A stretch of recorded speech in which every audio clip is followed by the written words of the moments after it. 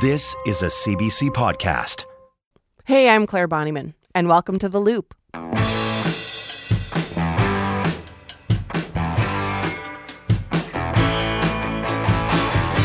Affordability is a really, really hot topic right now. Food, power bills, even a food court lunch is going to cost you more. But maybe one of the most fascinating places for cost changes and price shifts is the real estate market. And it all comes down to one eternal question. Can you afford a home? My struggle would be the pricing of the housing industry right now. I would say I could not afford a place on my own.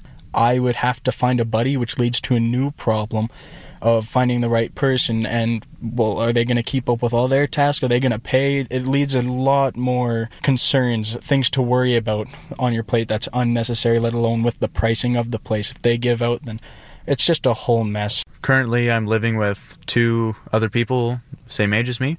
That's pretty much the only way I've been able to afford living on my own.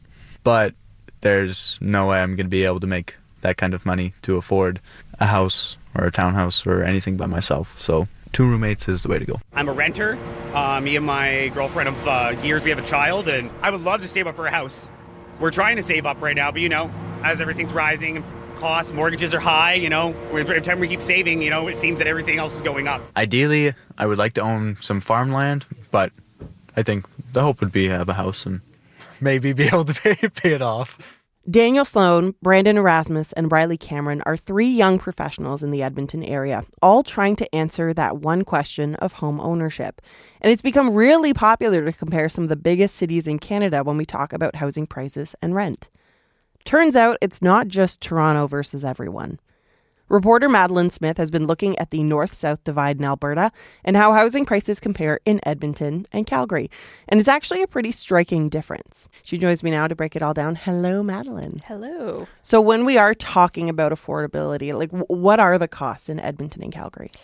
Yeah, so basically the average price for a residential home, if you're looking at sort of similar type properties in Edmonton and Calgary, the difference is about $200,000. So the average price across all property types in Edmonton is just under $400,000, and average in Calgary is $570,000. So it's pretty significant. And then when you look at rentals, we're almost $500 a month less than what you have to pay in Calgary currently. Huh. And it might actually even be more, because people in Calgary, since that story came out, I've been hearing from people being like, where are you seeing a 2-bedroom apartment for $2,100? Because I'm seeing like $2,500. So they are definitely up there. And I mean, they've increased in Edmonton as well, but just not on the scale as Calgary. And that's kind of what got me interested in this, was that Calgary has seen just these massive increases just very recently across the rental market and across their housing market for people looking to buy, whereas Edmonton is just kind of going along how it always was. So I wanted to know what's going on. And, it's a bit of the same story of how the 2 cities' costs kind of shake out, but Calgary is seeing something a little bit different right now. You are not just the expert as the reporter on this, but you have lived experience in both cities. Does this kind of square with your experiences living and paying rent and housing in both? Yeah. So, I mean, I was a renter in Calgary, and then I did also own a condo in Calgary. And when I was a renter, though, I was saying this when a story came out just recently about how Calgary's rents are increasing faster than any other major city in Canada. So currently the price for a 2-bedroom apartment, like I said, the average is $2,100 a month. In 2018, when I was renting in Calgary, I was paying $1,500 a month. That's just massive to imagine that it's changed so much in the last, just 5 years. And I mean, Calgary has always been a bit more expensive than Edmonton. I think people who have been to the 2 cities kind of realize that. Albertans certainly realize that. Calgary is this white collar town. That's how it's known, whereas Edmonton has more of the public sector, is a little bit different in terms of wages. And so I think people expect that Calgary is like a little bit above Edmonton, but to see the growing gap is a little bit more surprising. Like, it has happened before. The last big oil boom, housing went absolutely crazy in Calgary, and Edmonton can follow it a little bit, but in this case, it's a slightly different story. But yeah, I mean, Edmonton, it's just interesting what's kind of happening right now. And certainly when I bought a home in Edmonton, actually, that was when the housing market here was going up quite a bit. But I still paid what would be considered a pretty average price here, and it was doable. So I don't know that I would be thinking it was doable at the average price in Calgary right now. The other thing we're hearing right now is that a ton of people have moved to Alberta. What kind of impact has that had? Is there, a shift that we're seeing there? Yeah. So when I was reporting this, the latest kind of numbers hadn't come out, and we knew that there was a big migration of people coming to Alberta, but it has ramped up even more. Basically, it's the highest annual net gains ever recorded for any province or territory since data started being tracked in the 70s coming to Alberta. So Wild. The numbers are just massive. Some people have been saying, well, the Alberta is Calling campaign might have worked. That could be a part of it. But speaking to realtors and speaking to real estate experts, there are really big affordability challenges in a lot of the other major cities. So people, if they can, or if they have a connection to Alberta, have kind of started looking over here because there are large major centers here too that you don't have to pay more than $1 million to buy something that works for your family. So that is a big thing. A broker that I spoke to, Tom Shear, was talking about how there have been waves of people that have come to Alberta. And in the past, waves were really driven around oil and gas and jobs being here. Whereas now there's sort of a coming wave of people that might not be coming for work here. They might still be working remotely in another province or somewhere else, but they're coming because they feel like they've been driven out of the city where they were living, where they just don't have the kind of quality of life that they want, and they're looking at what you can get. Anecdotally, talking to the realtors that work for me, they're hearing, well, I couldn't afford to go to Ontario. I couldn't afford to go to British Columbia. And even Calgary feels a little bit expensive. And so people are now starting to approach me about what's available in Edmonton. So they are arriving, and that will likely continue. I don't think we're expecting it to slow down. And it seems like a lot of that traffic directing towards Calgary. It's interesting to me because if they're moving here for affordability and Edmonton's cheaper, why do you think so many folks are moving south to Calgary first? Yeah, and I talked to several realtors when I was doing this story, and everyone, the first response they have is the mountains. Everyone it just comes right out of their mouth. Edmonton just can't necessarily compete with that because while you can drive to Jasper in 3.5 hours, 4 maybe, you're not hopping in your car and going 45 minutes and finding yourself in beautiful hiking trails. It's not quite the same. I've had realtors say, like, as much as they will promote how beautiful the river valley is, it is just not the Rockies and Banff and Kananaskis. So that proximity is really attractive to people. And it's also just sort of like Calgary's reputation. This is another thing that several realtors brought up, is that they think that Calgary promotes itself a little bit better than Edmonton does. It is the slightly bigger city, and so people probably get there first if they've ever been to Alberta. If they're from elsewhere, they might have landed there and gone to Stampede or planned to go to Moraine Lake nearby or whatever. So they know it a little bit better. They've got that familiarity, whereas Edmonton is kind of like the uncertain option until they do some more research. But yeah, I mean, there are people that are starting to consider the affordability aspect because now the conversation has shifted to oh my God, Calgary is getting more and more expensive. And is this just going to continue and continue? And are there other options out there?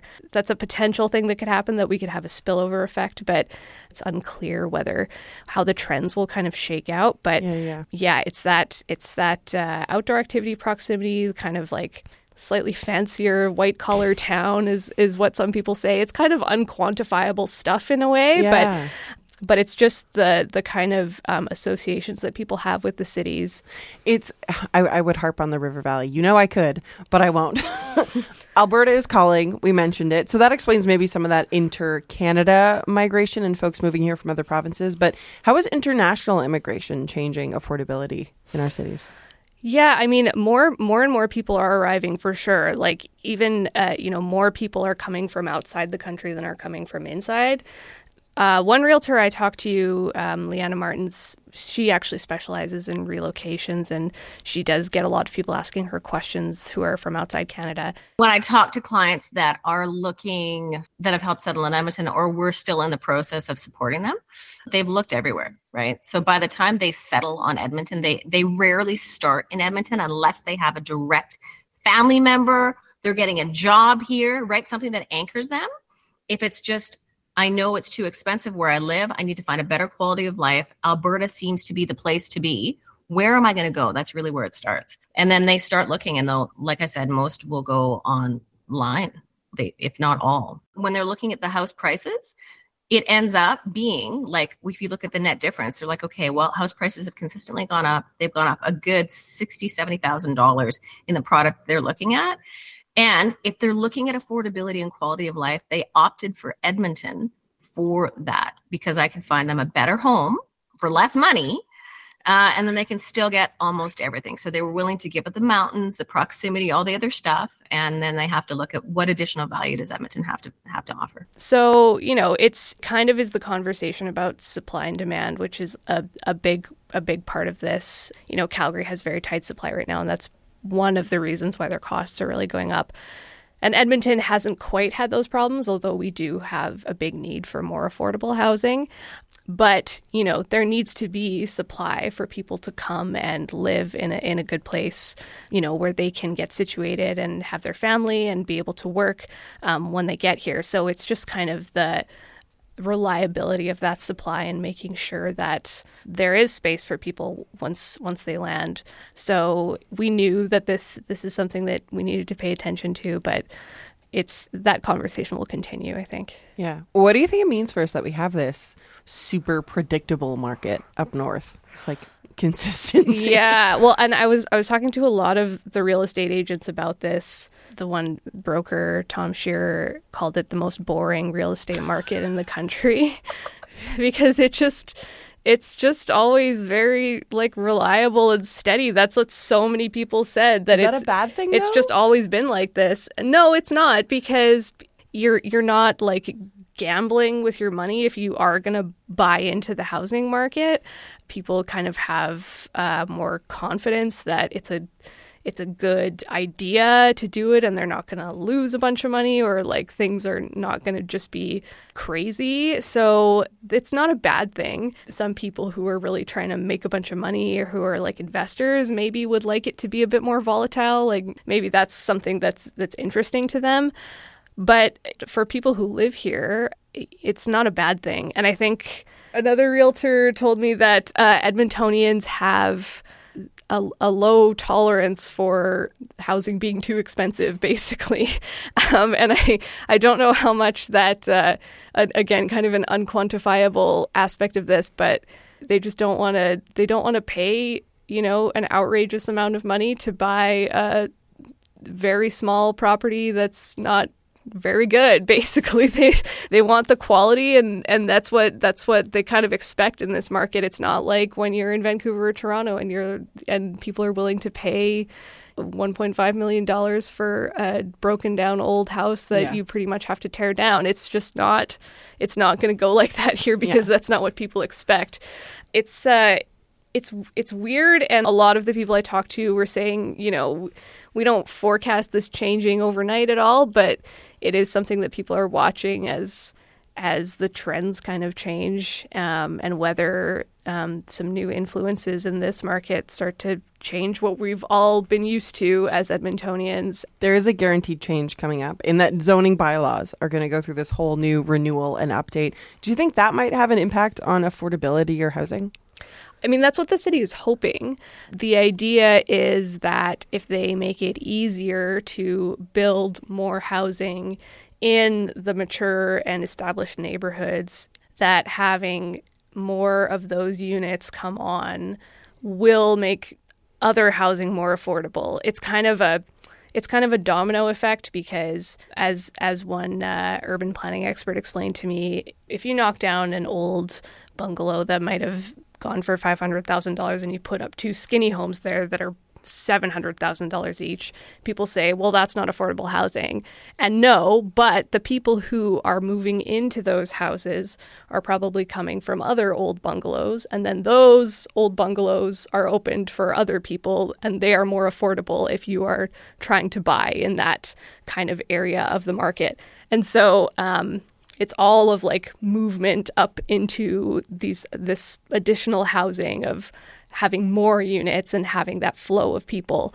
And not everything will be, expensive skinny houses. People are looking to build, more townhomes, more small scale apartment buildings. There could be more condos, the whole thing. So having that additional housing continuously being built is part of making sure the supply continues, so that as people arrive and as people want to buy, want to rent, there's places for them to go, so that the market's not being squeezed and the prices aren't shooting way up.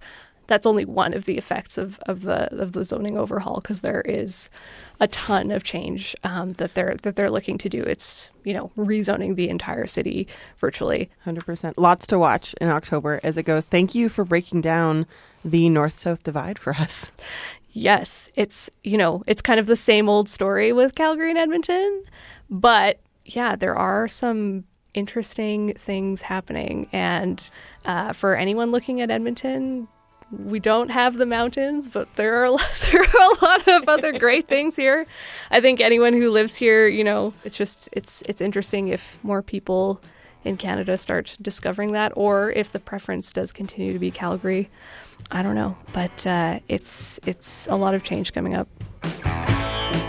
The Loop is a podcast from CBC Edmonton, and our team this week is Leslie Goldstone, Chris Martin, and Olivia O. Our theme music is Change Your Mind by Edmonton musician John Common, and I'm Claire Bonnyman. For the next few weeks, we'll be talking about housing and zoning as the city heads toward its zoning overhaul this October. Public hearings on the bylaw changes start on the 16th, but first, I'd like to hear from you. How do you feel about a new zoning bylaw? Are you excited or concerned for what changes might look like in your neighborhood? You can let us know at theloop@cbc.ca, and you might be part of a future episode. The Loop is recorded on Treaty 6 territory, traditional lands of First Nations and Métis communities, and you can leave us a rating or review wherever you download the show. Find us on the CBC Listen app or wherever you get your podcasts. For more CBC podcasts, go to cbc.ca/podcasts.